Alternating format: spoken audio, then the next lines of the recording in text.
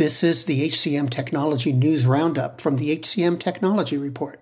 It's Monday, November 15th, 2021. I'm Mark Pfeffer, and here's this week's news.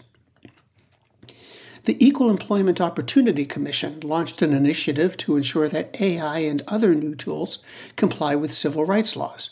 The Commission said it's keenly aware that these tools may mask or perpetuate bias or create new discriminatory barriers. The initiative aims to guide applicants, employees, employers, and tech vendors in ensuring these technologies are used fairly and consistently with federal equal employment opportunity laws. Ceridian acquired substantially all of Data Fusion HCM's assets.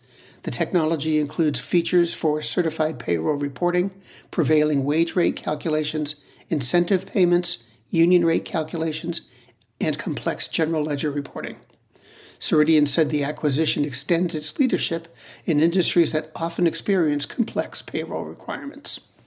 Research by Inflight Corporation found significant gaps between the expense of attracting candidates and diminishing engagement because of friction in the online application process. They also uncovered a disconnect between the people designing experiences and those who buy and configure the technology. Even when organizations were smart about including recruitment marketing brand elements, the corresponding technology experience didn't support a positive user impact and high application completion rates. Jump Recruits released a new diversity recruitment talent hub. Jump now creates custom pipelines for individuals and businesses and acts as a community with shared career development tools, assistance in developing a more inclusive workspace, and understanding evolving business capabilities. The platform gives users the ability to create their own profile, identify current opportunities, notify businesses that they're interested in the company as an employer, and take advantage of training, support, and career tools. And finally, employers are increasingly replacing their payroll systems with technology that moves them toward a more rapid calculation and payment method. A report by Alight Solutions said that for the first time, cloud-based payroll systems exceeded on-premise as the dominant payroll delivery platform.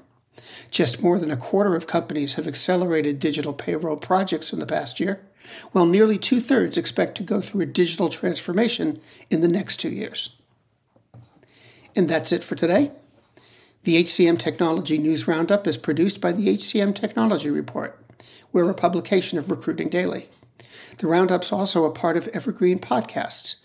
To see all of their programs, visit www.evergreenpodcasts.com. And to keep up with HR technology, visit the HCM Technology Report every day.